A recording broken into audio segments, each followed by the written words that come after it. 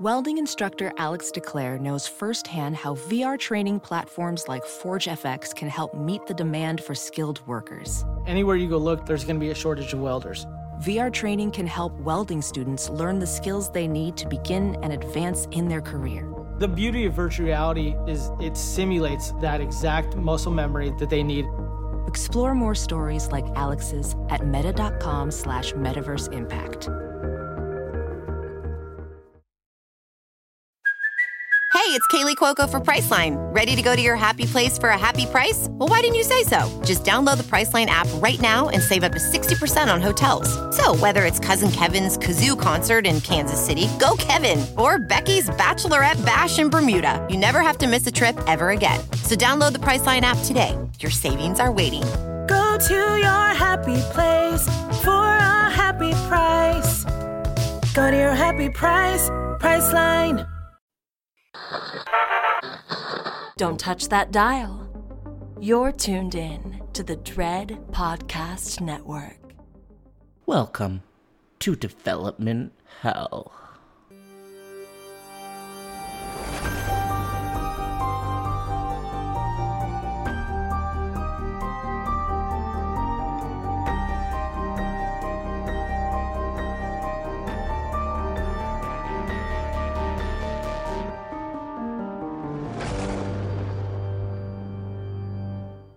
For every horror movie that hits VOD, countless others end up DOA. Development Hell is the podcast dedicated to unearthing these cursed horror productions. We're going to find out what went wrong, and then decide if these titles still stand a shot at the green light. I am your host, Josh Korngut. I am the managing editor of Dread Central. I am also a filmmaker in Toronto, Canada. This podcast is a proud member of the Dread Podcast Network.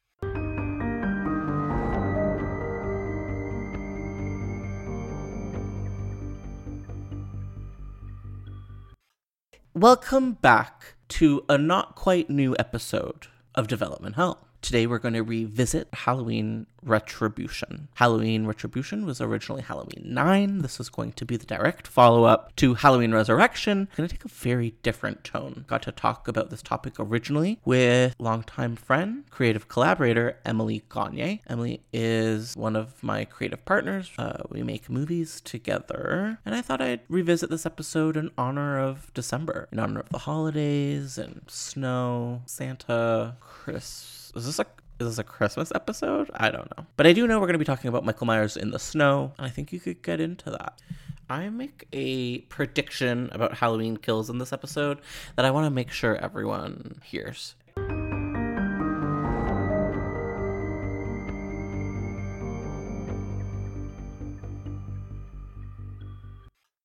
The information from today's episode was HalloweenMovies.com. The book Taking Shape 2 by Dustin McNeil and Travis Mullins recommend it. And Fangoria, their October 2004 release.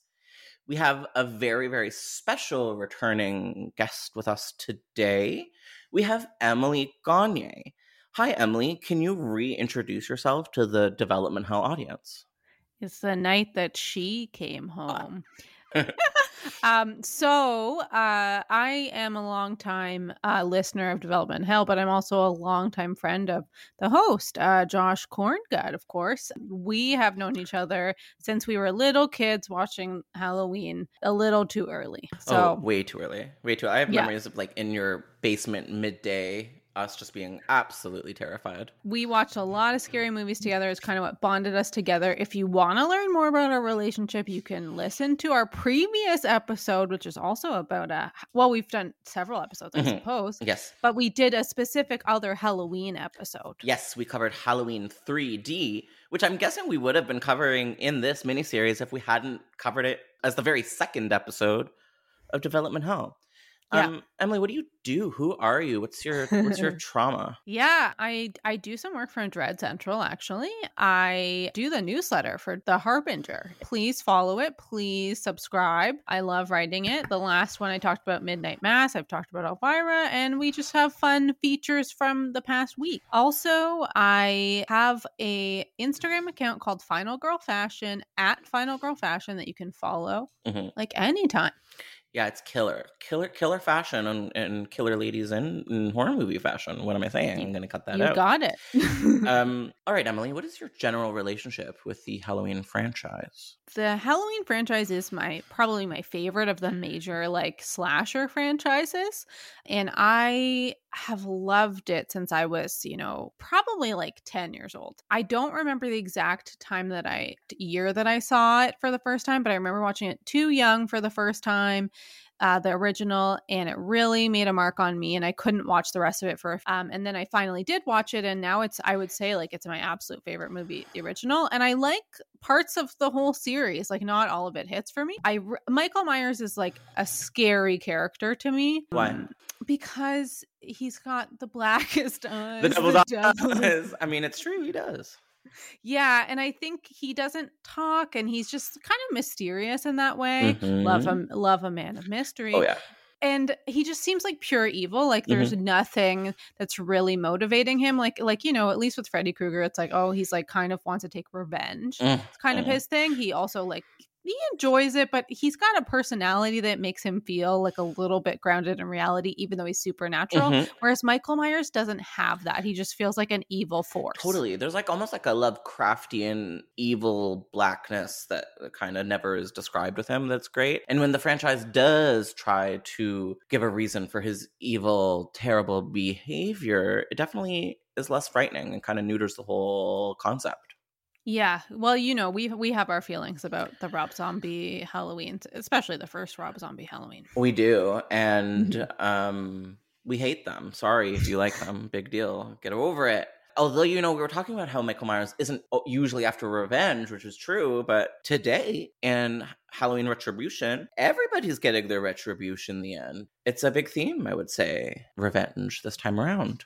It sure is. It sure is. I am very excited to talk about this Halloween Retribution, to be honest with you. Me too. Were you, before we selected this topic today, were you aware that there was going to be a direct sequel to Resurrection? Like, I feel like you may have mentioned it to me before, but I don't think it came across my path. But sounds it like makes me. a lot. Yeah, it makes, well, you know the finer details of things sometimes. Thank you.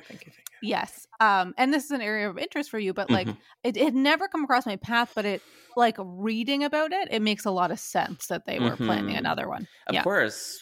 This is the era before reboots, right before the era of remakes and reboots took hold. So I guess they were still trying to figure out, if sequels were still in popular demand, or like how would you continue a franchise around this time. We've said it once, we've said it twice, we'll say it many more times. Today's episode is all about Halloween Retribution, the never-made sequel to Halloween Resurrection. I think if you agree, maybe we can start off today's conversation talking a little bit about Halloween Resurrection, the movie that sort of laid the groundwork for what Retribution could have been. Can I give you a bit of a seminar on Halloween Resurrection? Do you mind? I would love to hear it. Oh my God, I'm so excited. So Halloween Resurrection was directed by Rick Rosenthal and written by Larry Brand and Sean Hood. It was released July 12th of all days, 2002. It made $38 million against a $15 million budget. Emily, do you know offhand what other Halloween installment director Rick Rosenthal directed? Halloween 2. Yeah. We're going to get into Halloween Resurrection because I forced you to rewatch it for today, but did you find any hints of Halloween 2 in this? Like, could you tell it was the same director at all? No. No. I only knew through the name. So, yeah. But it is true. We both love the original Halloween 2. Like, we are big stands for it. Yes, so giant. All right, so how long has it been since you've seen Halloween Resurrection? I'm going to say like a couple of years. Okay, so it hasn't been a huge stretch of time for you. Yeah, no. I feel like I always like every Halloween season watch like a couple of the sequels, Mhm. you know? I usually watch the original again because I just do. How could you But not? I always like to check in with a sequel, and I usually watch H2O. Like that's my number one of the sequels. Mhm. But I sometimes when I'm feeling a little silly, I might go for another sequel. And this is one of the sillier sequels, I would definitely say. Tee-hee-hee. Do you remember the first time you watched it? Do you remember what that experience was like? I was trying to think about it because I watched it with my partner Perry. Hello, Hi, Perry. Perry. Last night, and we were both talking about that. And I think I just watched it in my basement. Like I didn't go to the theaters to see it. Mhm. I just watched it like at home, like rented it. Oh, And I remember liking it, but being really disappointed by the opening scene. Well, I cannot wait to get into the opening scene. But before we do, the original titles, which I believe was Halloween Homecoming. Does that sound familiar to you? Whoa, Yeah. that's cool. Isn't that cool? Yeah. And actually, the title does make more logistical sense, for sure. Oh yeah, because he's literally coming back to the. He's coming home, baby. Yes, She's yeah. I don't know anything about the Beatles, but if I did, I would sing that intro to She's Coming Home. Do you think this movie is deservedly maligned, Emily Gagne? It's well, I did enjoy it upon this watch. Yeah. Do I think it's a great movie? The answer is no. Big, But do I like it? Like, do I enjoy it for its like silly value? Do I like watching Busta Rhymes like come face to face with Michael Myers dressed as Michael Myers? I mean, I do. I do. I would say I do too. I definitely was on the bandwagon of like truly maligning this installment probably my whole life until this rewatch. This rewatch today, I was like, well, this is just genuinely funny, and I believe it's in on the joke to a certain degree. I don't hate the characters in a way that I used to. And Yeah. I absolutely don't dislike Busta Rhymes in this at all. He's very funny. Yeah. And I do think he's in on the joke. What do you think about that?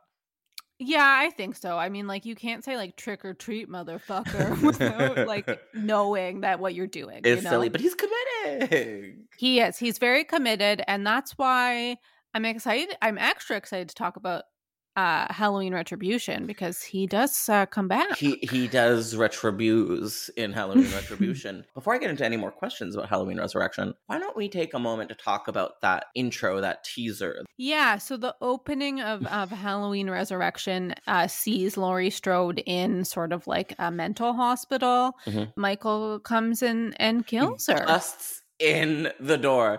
He literally just like walks through the door, which is very funny to me. Yeah. The shape The shape. comes in. Yeah, the shape. Yeah, so they get into a battle throughout the hospital. Laurie gets some pretty iconic lines in. She's truly acting her butt off. And they do have a pretty beautiful moment on the roof where he does unfortunately stab her in the back. She kisses him and says, "See you in hell, Michael." And then she has a pretty iconic slow motion fall sequence. She sure does. I remember Yeah. thinking that this really just did her wrong. And it does, because she doesn't, like, Laurie should not be dead, and not like this. In retrospect, now that I'm rewatching it with less judgmental eyes, what do you feel? I mean, like, I always like when a series like kill off a key character like that. Like, I usually respect that.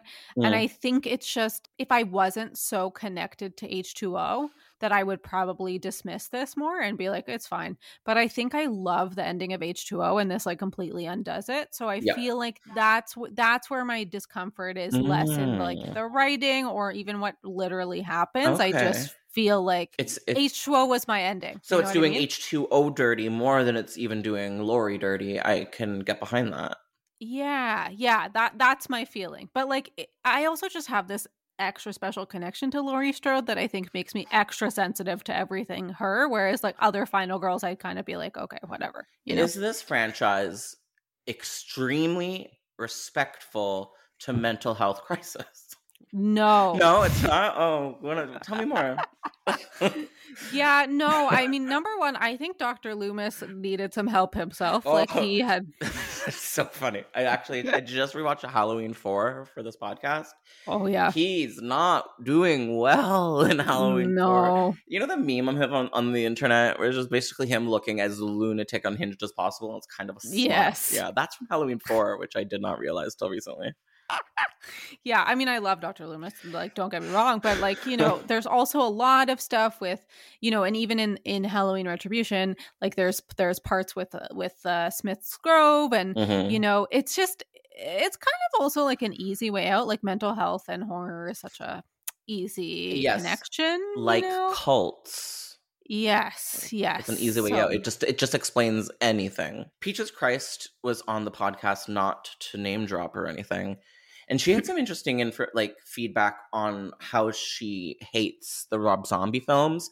And I'm sure you're going to be aware of this take, but it was fresh to me. But in Rob Zombie's movies, it's doing it with poor people, and that's like even more of a mistaste. Mostly, yep. I had Peaches Christ on the podcast. Well, it's an amazing get. It'll never get better than that. Sorry, Emily. I'm sorry. It's fine. At least I got here first. Truly. You really did. All right. What did we feel about protagonist Sarah Moyer in Halloween Resurrection? I feel a little bit neutral. Okay. I mean, could be worse. Yeah, like I don't dislike her, but like she's not super memorable. And I think I was actually going to bring up that Freddy, who is the character played by Busta Rhymes, is a final boy in this movie. Love a final boy, which I don't know why, but I do. Yeah. Well, it's technically subversive. So technically, yes, it is. Accidentally, even one would say. Yeah, they actually use the word subversive in the script for Halloween Resurrection, which I was like, okay. Who says it? It's got to be Freddy. Oh wait, no, sorry. Retribution. Well, that doesn't surprise me as much because Retribution was pretty we'll get there, but I wouldn't say it was a dumb script comparably to Resurrection. Actually, I think it was quite smart. Yeah, I agree. Yeah, I would say Sarah Moyer was definitely kind of boring. I could see how she was a very modern 2002 version of Laurie Strode. A very funny opening sequence where she's riding her electric scooter down the university alleyways, and it's there's this really cool music behind her, and it's this is Laurie Strode. So she's kind of embarrassing, but I didn't hate. I definitely didn't hate her. I don't think I've really hated a protagonist in the series, maybe until Laurie Strode in Rob Zombie. Yeah, I am not a fan of that Laurie Strode. I would say that's the worst thing about that film. Okay, getting into my favorite character of Halloween Resurrection, Mr. Freddy Danger and his small business venture, Dangertainment. And what are our overall feelings about Freddy Danger and Dangertainment? Well, this is a guy that's just trying to make it work. You know, it's clear that he's needs money. I think he's got some debts to repay. Oh yeah, is that specified? I may have missed that this time around. I believe it's that he's got some lawsuits and stuff, and so he's trying to do something bold. And his big idea with Dangertainment is to do this sort of live feed of these people in the Myers house. And not a bad idea, to be honest. But he goes into it planning to sort of basically prank these kids. Yes, because he's got a Michael outfit that he does show up in. But the real trick of it all is that the real Michael is there too. He's there, and he's a lady in wait. Oh yeah. So this little Dangertainment Michael Myers setup, does it remind you of a real life reality show? Yeah, by the name of Big Brother. I was like, is there a horror reality show I missed out on? One called Scared Famous or something on VH1. Maybe that's the wrong name, but Alaska was on it, and it was a bunch of crappy VH1 celebrities in a very similar setup. No, it definitely has a Big Brother feel to it, and I'm saying that because I want you to tell everybody what job I've had in the past. Josh has worked on Big Brother Canada. So. Yeah. But I some of the supporting cast in this is kind of funny also. Was that Ryan Merriman? Yes, it was. That's another final boy for the books. Yep, he's in there, and he's from afar. He's in afar. And that subplot was more interesting to me this time around than it ever was before. It's still stupid. But I kind of liked it. It added to the stakes and to the fun. Also, love when I see a Pulp Fiction costume that doesn't require blackface. Oh my God, I know. Well, I was like, ugh, Pulp Fiction, 2002. Come on, guys. But yeah, you know what? The fact that it wasn't blackface, it's a win for everyone. That's what I'm saying. But also, like, some of the people that are in the house, Sean Patrick Thomas, who was a big star from Save the Last Dance, which was before this. Yes. So I remember being thrilled that he was in it, like, back in the day. I'm still surprised that he's in it and he's not a lead. He's supporting. No. He's like he's so famous. Oh, we haven't even talked about the other like most famous cast member, Mrs. Tyra Banks. Oh yeah. I mean, can't forget it. No. This movie has a lot of like reasons to want to watch it. Truly. Yeah, 13 reasons maybe. I agree with you. I think it's really fun. I think that it may have been unjustly maligned by, all of us over the years. And I'm wondering if there are some, I don't know, not amazing reasons for that. You know what I'm sort of hinting towards? Like racism? Yeah, maybe. Because it's a fairly black film. We have, unlike almost any other slashers at the time, we have multiple, 3 or 4 POC characters in this movie. And they're, not just in one scene. They're present. And one of them lives. Yeah, one of them is a hero.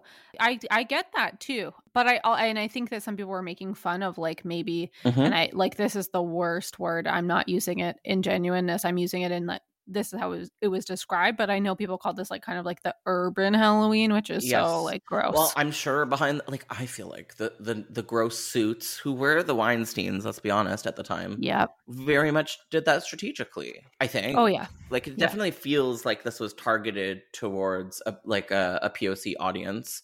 And I think they were dipping their toes into that territory even with H2O, with the prominent featuring of LL Cool J. Okay, I love that character, by the way. So. I love him too, and we're going to get into him pretty soon because he comes back into the conversation. Overall feelings about Halloween Resurrection in 2021? I think we should resurrect the conversation around Halloween Resurrection. I love it. That's beautiful. That's a headline. Okay, good. Write that down. Yeah, I agree. I was really surprised by how fun and silly this was, and it kind of didn't take itself too seriously. Maybe the worst parts are the blatant Blair Witch Project ripoff, at least 3 years too late. Yes, I would agree with that. There is one section where Sarah is looking at a camera and it's up her nose, and she's like, "I'm scared." And I was like, "Oh my God, this is not a reference. This is just capitalizing off of a trend." You know what? If you haven't seen it in a long time, I do recommend checking it out again. Yeah, it's kind of interesting. I just rewatched Freddy vs. Jason last week, and I feel similar vibes from both of them in that they're just a good time, But are they perfect? No, they're not perfect, but they are fun, I mean, I watch Freddy vs. Jason once a month, and I'm going to say that movie is 1,000 times better, so you're being very disrespectful. Wow. So that was Halloween Resurrection. The basis, the foundation, as Kate Nash would say, for the never-made Halloween Retribution, which I think we're ready to get into. How do you feel? Yes, I'm ready. You're ready? Can I give you a little bit of information about this movie that never got made? Please teach me, all right, Carrie Tate. Oh my God. I will. So Halloween Retribution, as I just said 5 times, was going to be the direct sequel to Halloween Resurrection around 2004. Development began on a sequel to Halloween Resurrection, and one of the very first writers considered was Mr. Joe Harris. Emily, do you know what Joe Harris is famous for writing? I do. It's Darkness Falls. Gotta love Darkness Falls. Anyone that knows me knows I have a soft spot in my heart for Darkness Falls and Emma Caulfield. Yeah, so that could have been an interesting take, although it probably would have been absolutely terrible. So after Joe Harris kind of got swept under the rug, Dimension Studios was seriously considering bringing back both Busta Rhymes' Freddy character as well as LL Cool J's Ronnie for a new installment because they have both survived. And technically speaking, these are the last 2 people to defeat Michael Myers in canon. So what would you say to a Freddy, Ronnie, Michael Myers reunion?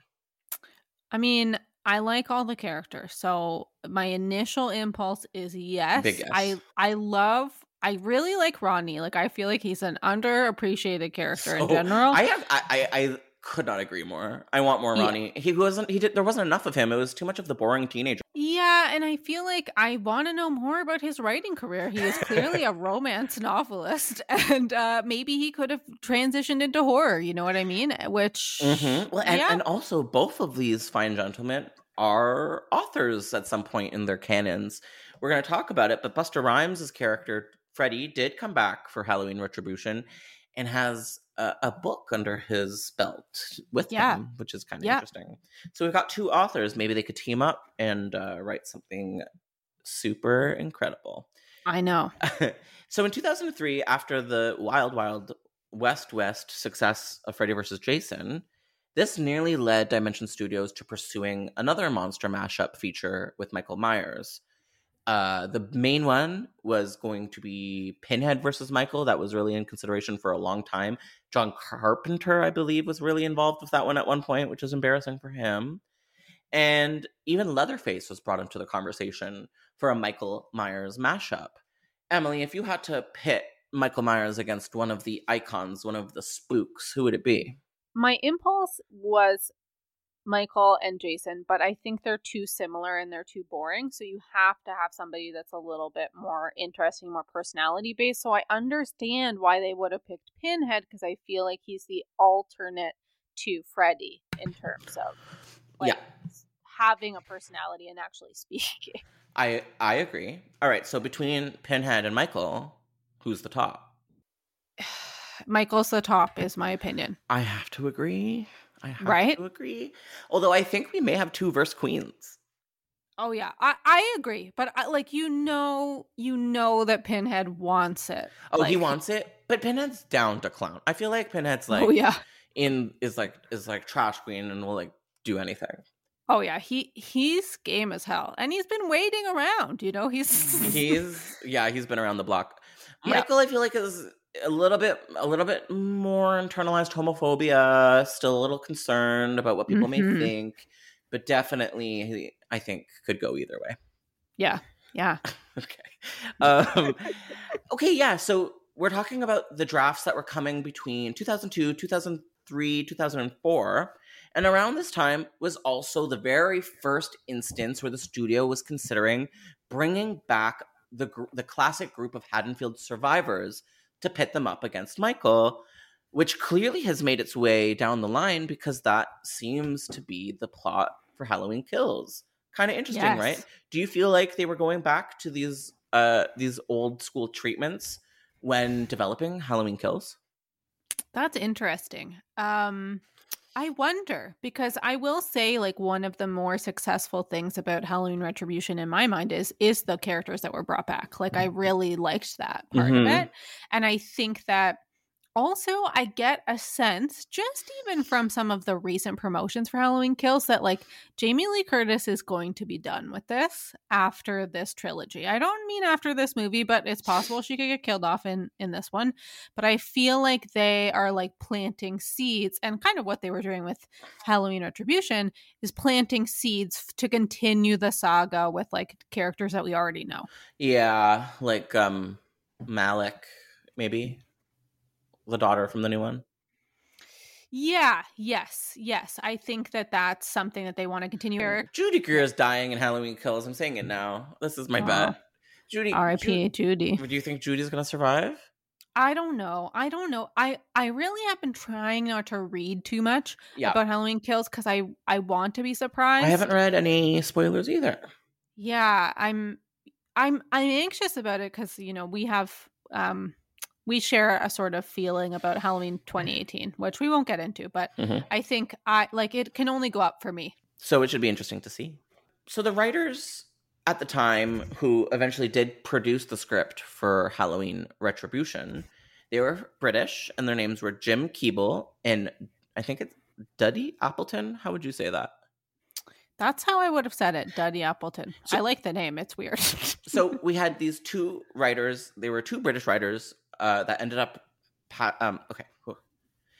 The people that ended up writing Halloween Retribution were two British writers by the names of Jim Keeble and Duddy Appleton. They were not known for horror. These were two comedy writers. I believe they had written a book and like an indie comedy film, but the Acads were really believed in them and what they could do. No one knows exactly why this project was canceled, but in Taking Shape 2, the book that has a lot of information about canceled Halloween films, they had an interview in it with Mr. Duddy Appleton, who did disclose that his feelings on the topic were that Dimension Films and the Acads were kind of in this battle about where to take the Halloween franchise next. The Acads, I don't believe, were happy with the way that Halloween Resurrection turned out and wanted to freshen the franchise up, maybe take it a little bit more serious again, make it a little bit more prestige, back to its roots. And I don't think that's how Dimension ever wanted to go with anything. Yeah, I agree. Yeah. In the end, the writers for Halloween Retribution didn't see a penny. Dimension refused to pay them. And when they went to their agent and when they went to the Writers Guild, all they were told is, unless you can afford to sue Dimension Films, let it go. And of course, who can afford to sue Harvey fucking Weinstein, especially in 2002? Mm-hmm. So they were left out to dry, which is really shitty and very indicative of what was going on behind the scenes with Dimension Films at the time. It especially sucks because I really liked the screenplay, and we're about to get into our thoughts on it. Yeah, I agree with you. I feel like it was actually like shockingly good to me. Shockingly good. Yes. Yeah. Maybe like, and that's been the case with the unproduced Halloween scripts that I've read with this series in particular. The unproduced Halloween 4 by Dennis Etchison, really interesting and cerebral. And this was a beautifully written script with layers and motifs, and like it was just well written. A big chunk of it, like the overall sort of setting for this film is Halloween in the snow, which is really cool. I always love a snowbound slasher installment. We have an episode on the canceled Snowbound Candyman from around the same year, which would have been interesting to see. And at the very beginning of this film, they allude to the snow setting by having like a book shred into a little 1,000 pieces and sort of rain down like snowflakes. So there's lots of like allusions and foreshadowing in the script that is actually quite elegant. So before I give a general description on what the script was about, what is our overall takeaway after reading it? How do we feel overall? I kind of feel sad I didn't get to see this. Like, I found reading this script, like, it moved really fast for me. Yeah. Like, I found that I felt compelled to keep going, and I was like, this would have probably translated even better on screen. I also feel like it strikes a nice balance between some of this like interesting character development and like lore about Michael Myers and and his family, but it also, there's some like cool kills and like some like cool environments that they go into. Yes.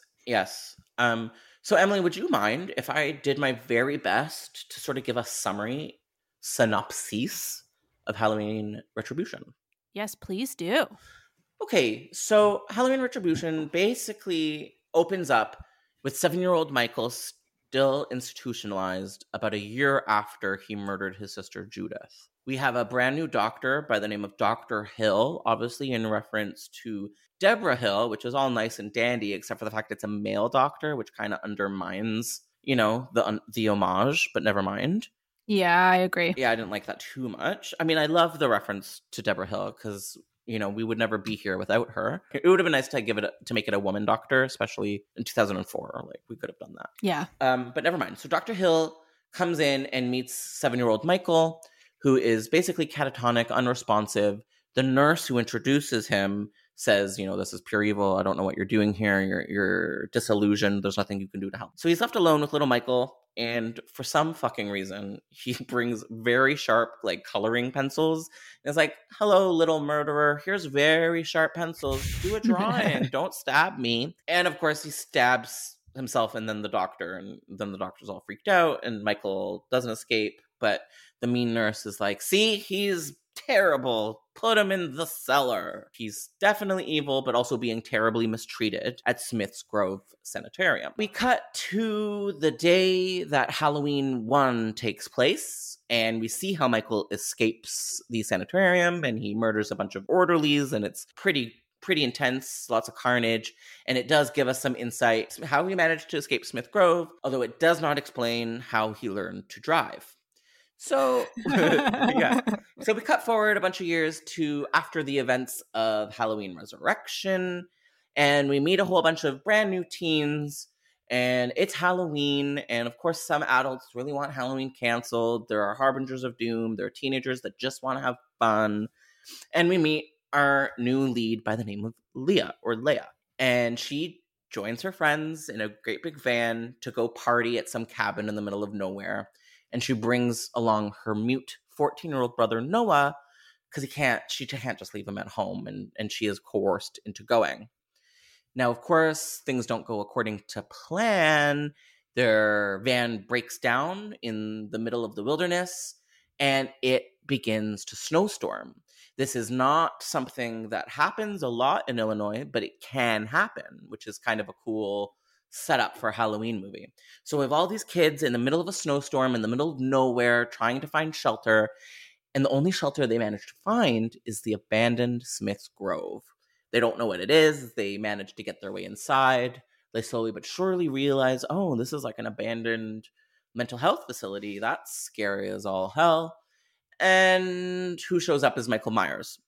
Now, simultaneous to all of this happening, we have Mr. John Tate. This is Josh Hartnett's character from Halloween H2O. He's on this sort of homecoming pilgrimage to figure out where Michael Myers is, to pay respects to his own dead mother. He's sort of going on this journey of the soul, and that is the B-plot to this film. As the teenagers in Smith's Grove, find themselves in peril, John Tate somehow figures this out, teams up with Halloween 1 alum Sheriff Brackett, and they make their way to Smith's Grove to save this group of teens. Of course, only 2 of them end up surviving. In the end, John Tate is able to murder Michael Myers, but Michael Myers sort of drags him down into the lake. We don't know who's going to come back alive. It's John Tate, but John Tate now has the mask of Michael, and he's staring at it with real suspicious intensity, sort of alluding to that he may now be the darkest devil's eyes. The end. I feel like I did good. I liked that ending. Oh, me too.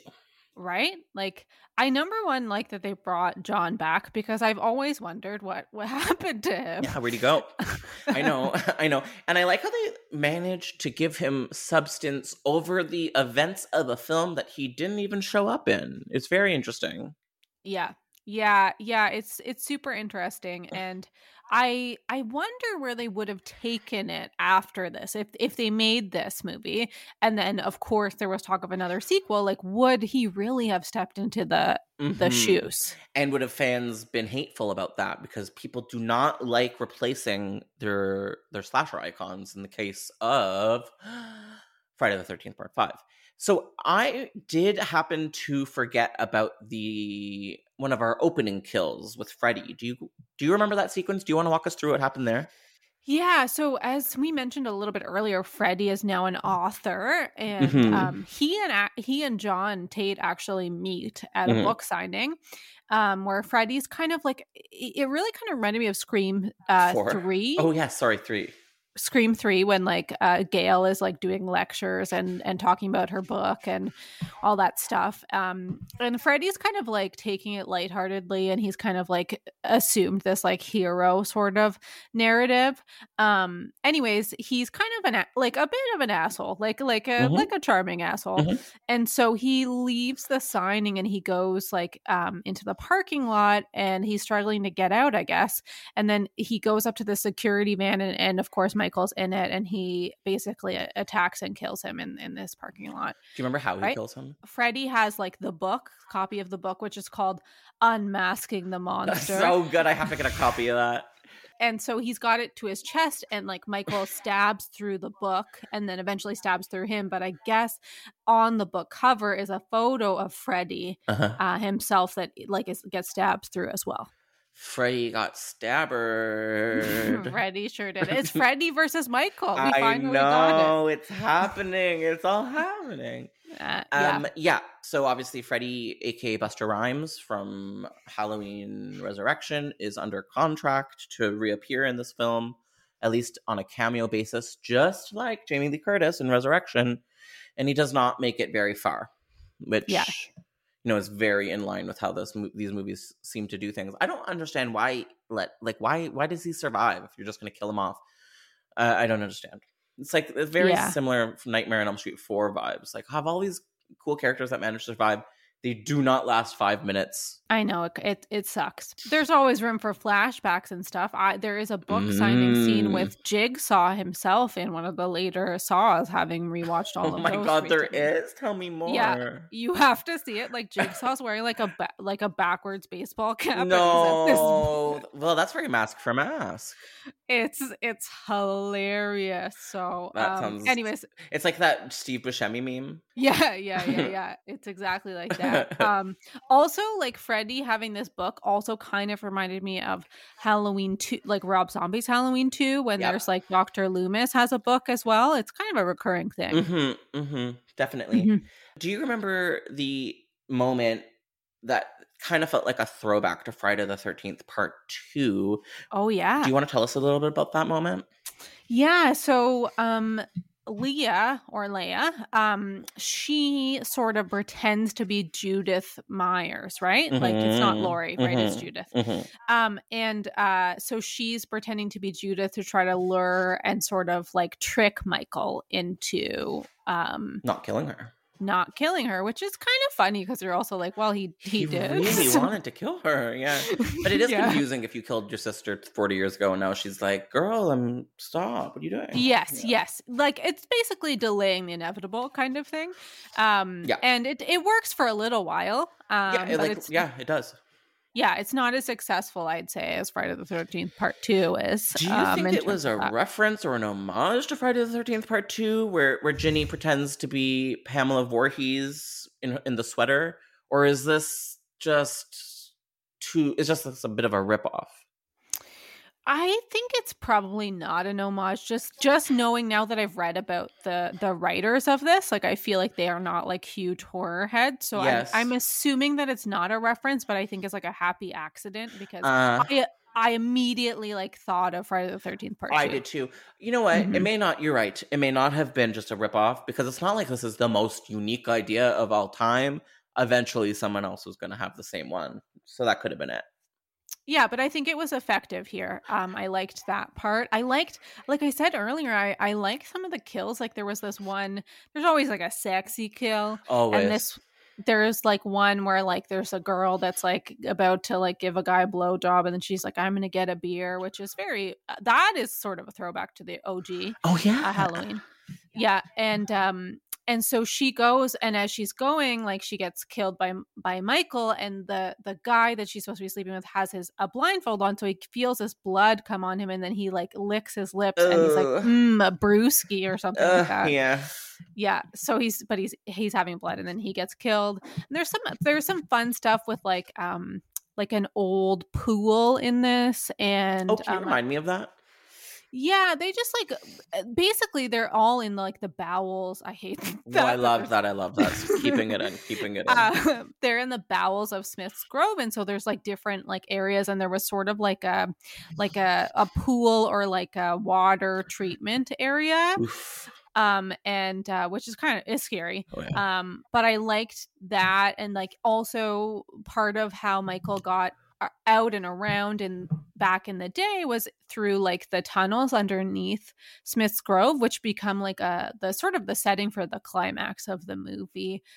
Before the second climax, there's a few endings here. I would say very Lord of the Rings Part 3, but yeah.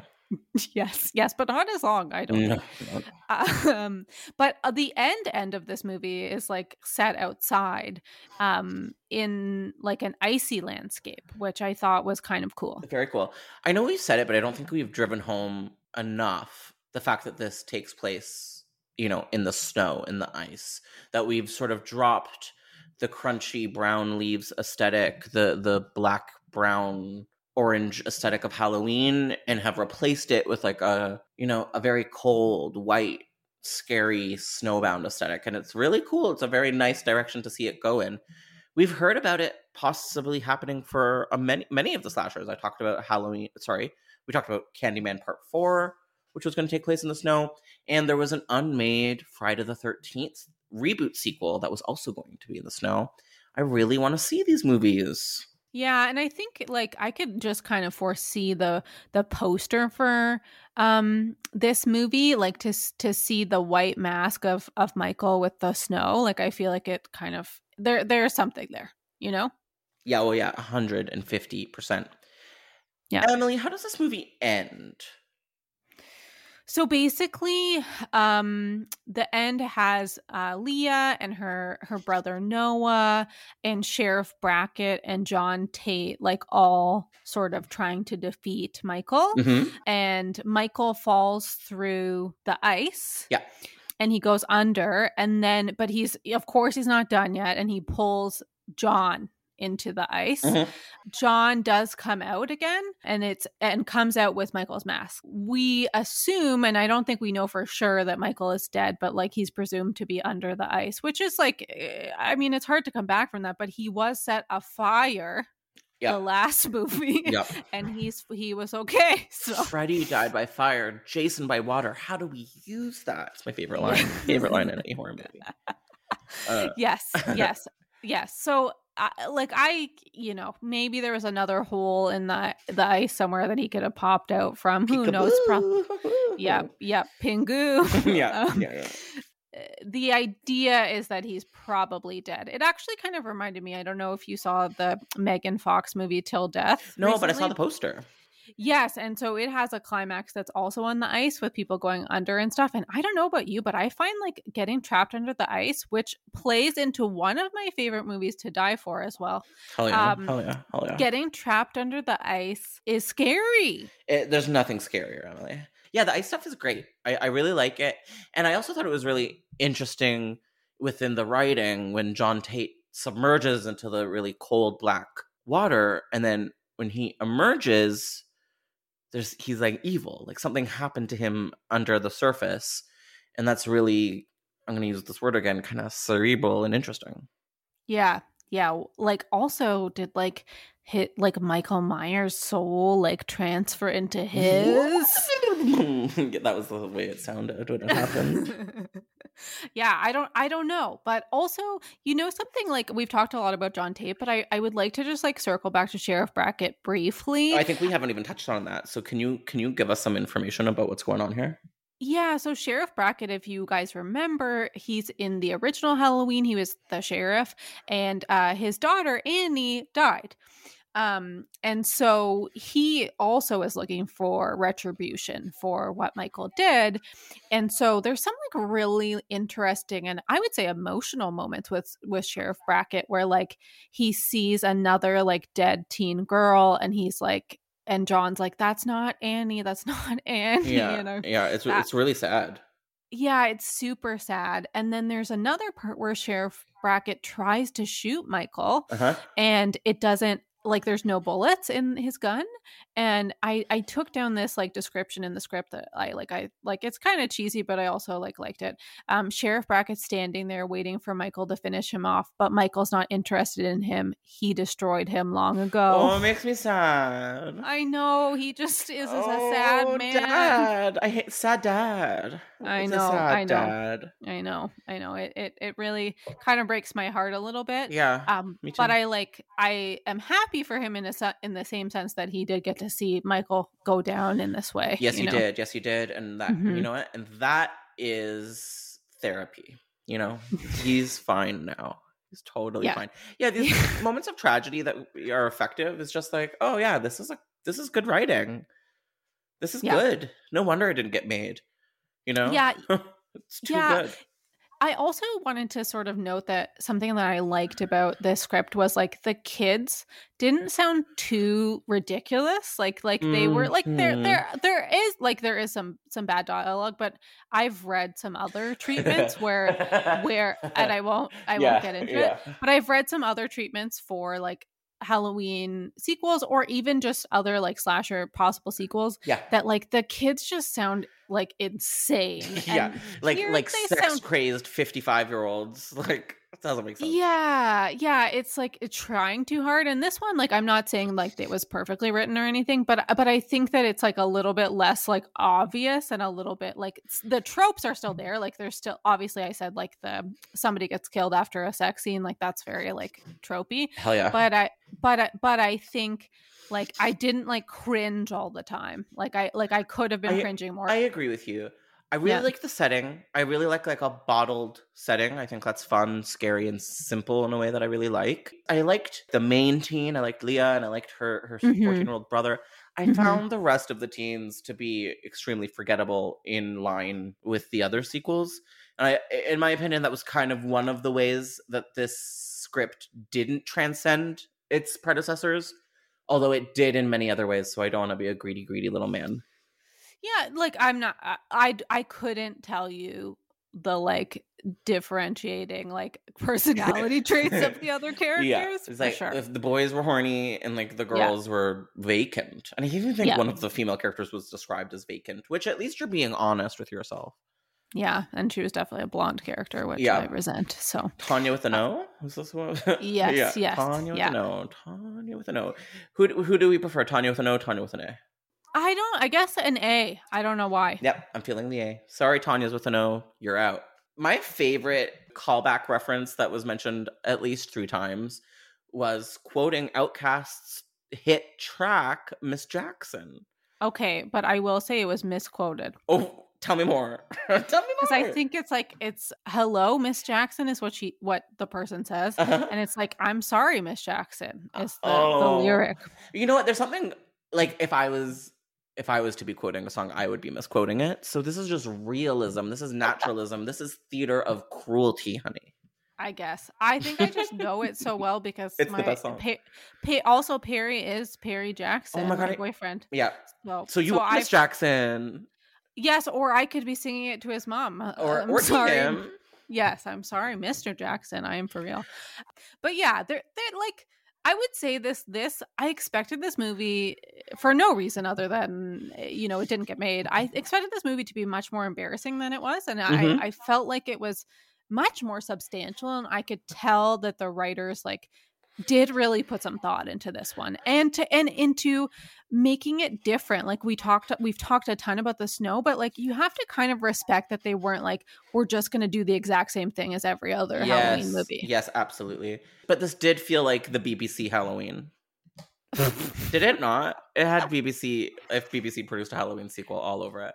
The Brits, they're good. They know how to write with a little bit of layer. Yeah. It's like devoid of color, but there's so many interesting characters. Literally that. It's just like we've covered it all, big and small. What are our overall thoughts? I feel like I have a sense of it, but let's get it into a neat little package. Yeah, I think that Halloween Retribution, aka Halloween Retribution 25 years later, but it didn't actually get made. They didn't make it. Later.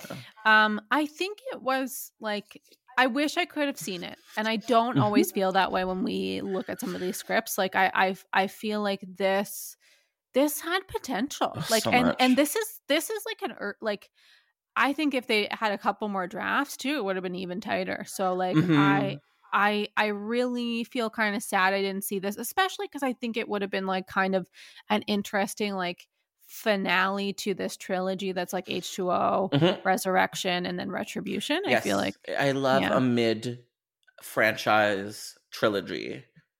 Yeah. What would you say the other mid-franchise trilogies are out there in this world? Not just in Halloween, because I there guess is one in Halloween, yeah, 4, 5, and 6. 4, 5, and 6, absolutely, yes. And then I guess, would you say like 3, 4, Yep. 5. If you're talking about Nightmare on Elm Street, then yes. I was, yeah. Big yes in a Sunday dress. I don't foresee there being many related Friday the 13th, but maybe I'm just not as familiar. Yeah, I was thinking about those two examples specifically as a mid-franchise trilogy, and I live for it. Oh, and obviously we're in the midst of one right now with Halloween. Very excited to see how Halloween Kills turns out. Yeah. I'm going in with low expectations, which really could bode well for me. Because last time we had the opposite, which is always dangerous to do, especially with a Halloween movie. Come on. Do you think Lindsay Wallace is going to be the Drew Barrymore of Halloween Kills? Wow. I kind of love that, and I think it's very possible because also that the woman who plays Lindsay Wallace is a housewife. She is. And so I think that would be kind of like a move, like to appeal to a even different audience too. Do you think, given the chance, she would steal the Myers house away from Michael? Well, maybe. You never know. Yeah. I feel the same. It was really good. It was surprisingly nuanced. It was layered. It was well written. There was moments of tragedy. It was kind of scary. There were a couple of funny moments too. It was like kind of a perfect sequel. It was kind of like a perfect slasher. Really tragic that Dimension were run by a bunch of imbeciles and weren't able to see this for what it was. Not surprising though. Emily, are we excited for Halloween Kills? How do you feel? I already mentioned my feelings. Yeah. I'm excited. I'm always excited to have a new Halloween movie, and I'll watch them all, even though there's been ups and downs for me. Yeah. But I think I just am really drawn to Michael Myers as a character, and I'm drawn to Laurie Strode. So I think, I have to watch Halloween Kills. Like, do we have Peacock in Canada? I feel like no. We do not. So that is kind of an interesting twist. Both Josh and I live in Canada. We live in Toronto. Hi. And so I'm kind of curious to see how that's going to roll out, because it's complicated. If we don't have Peacock, like, where does it land? And oftentimes, as somebody who does also have another job working for like a broadcaster, I know that the rights things they're kind of complicated. They're wild, yeah. So I have a feeling that we're not going to have a streaming option in Canada. I have a feeling too. We didn't get that for Malignant, and we didn't get that for Zola. There's a lot of that stuff that we're not getting. Yeah, absolutely. But you know what? There's still time. Like, Halloween Kills, what is it, coming out on the 15th? Between now and then, we're recording this pretty early in the month. So I feel like maybe there could be a surprise in our midst. Maybe Crave is working on it. Crave always has something up its sleeve. For those who don't know, Crave is kind of like Canada's HBO Max. Correct. Correct. This is the case. If you're listening, Crave, Emily, where can you be found on the internet? Wow. I've tried to scrub everything of me off the internet, but I haven't done a good job. Carrie Tate. I love Carrie Tate. I relate. So I am on Twitter at Emily Gagne. That's EMILY GAGNE. On Instagram, you can find me at Lady Gagne. Yes, you heard that right. And also, as I mentioned earlier, I have another Instagram profile called Final Girl Fashion that I'd love if you could follow, because I feel like this month I'll be posting a bunch of great fashionable horror ladies. How could you not? It would be an atrocity if you didn't. And honestly, if you have not subscribed to Dread Central's newsletter, The Harbinger, what are you waiting for, huh? There's gonna be a gif of that in a future issue of The Harbinger. Thank God. I can guarantee. Thank God. Well, I mean, I have squeezed Helen Shivers into Horoscopes, and other initiative by Dread Central, so we got to keep the spirit alive. And we've got I Know What You Did Last Summer series coming, so yes, we do. It's relevant. Yes, we do, and I'm very excited about that. And we're going to be doing some interesting Dread Central content with some of the creators of I Know What You Did Last Summer, the Amazon series, and I cannot wait for everybody to find out more. Ooh, I'm intrigued. Yes. Well, that's it, Emily. Thank you so much for coming back. You're always a great time. You know your shit when it comes to Halloween. And you're my oldest friend. That's all.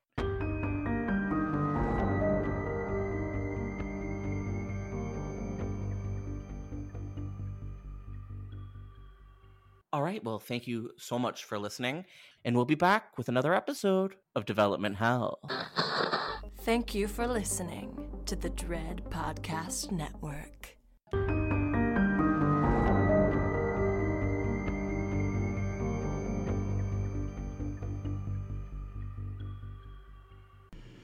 Thank you so much for listening to Development Hell. If you enjoy this podcast, then please do us a major favor of leaving us 5 stars and writing a positive review.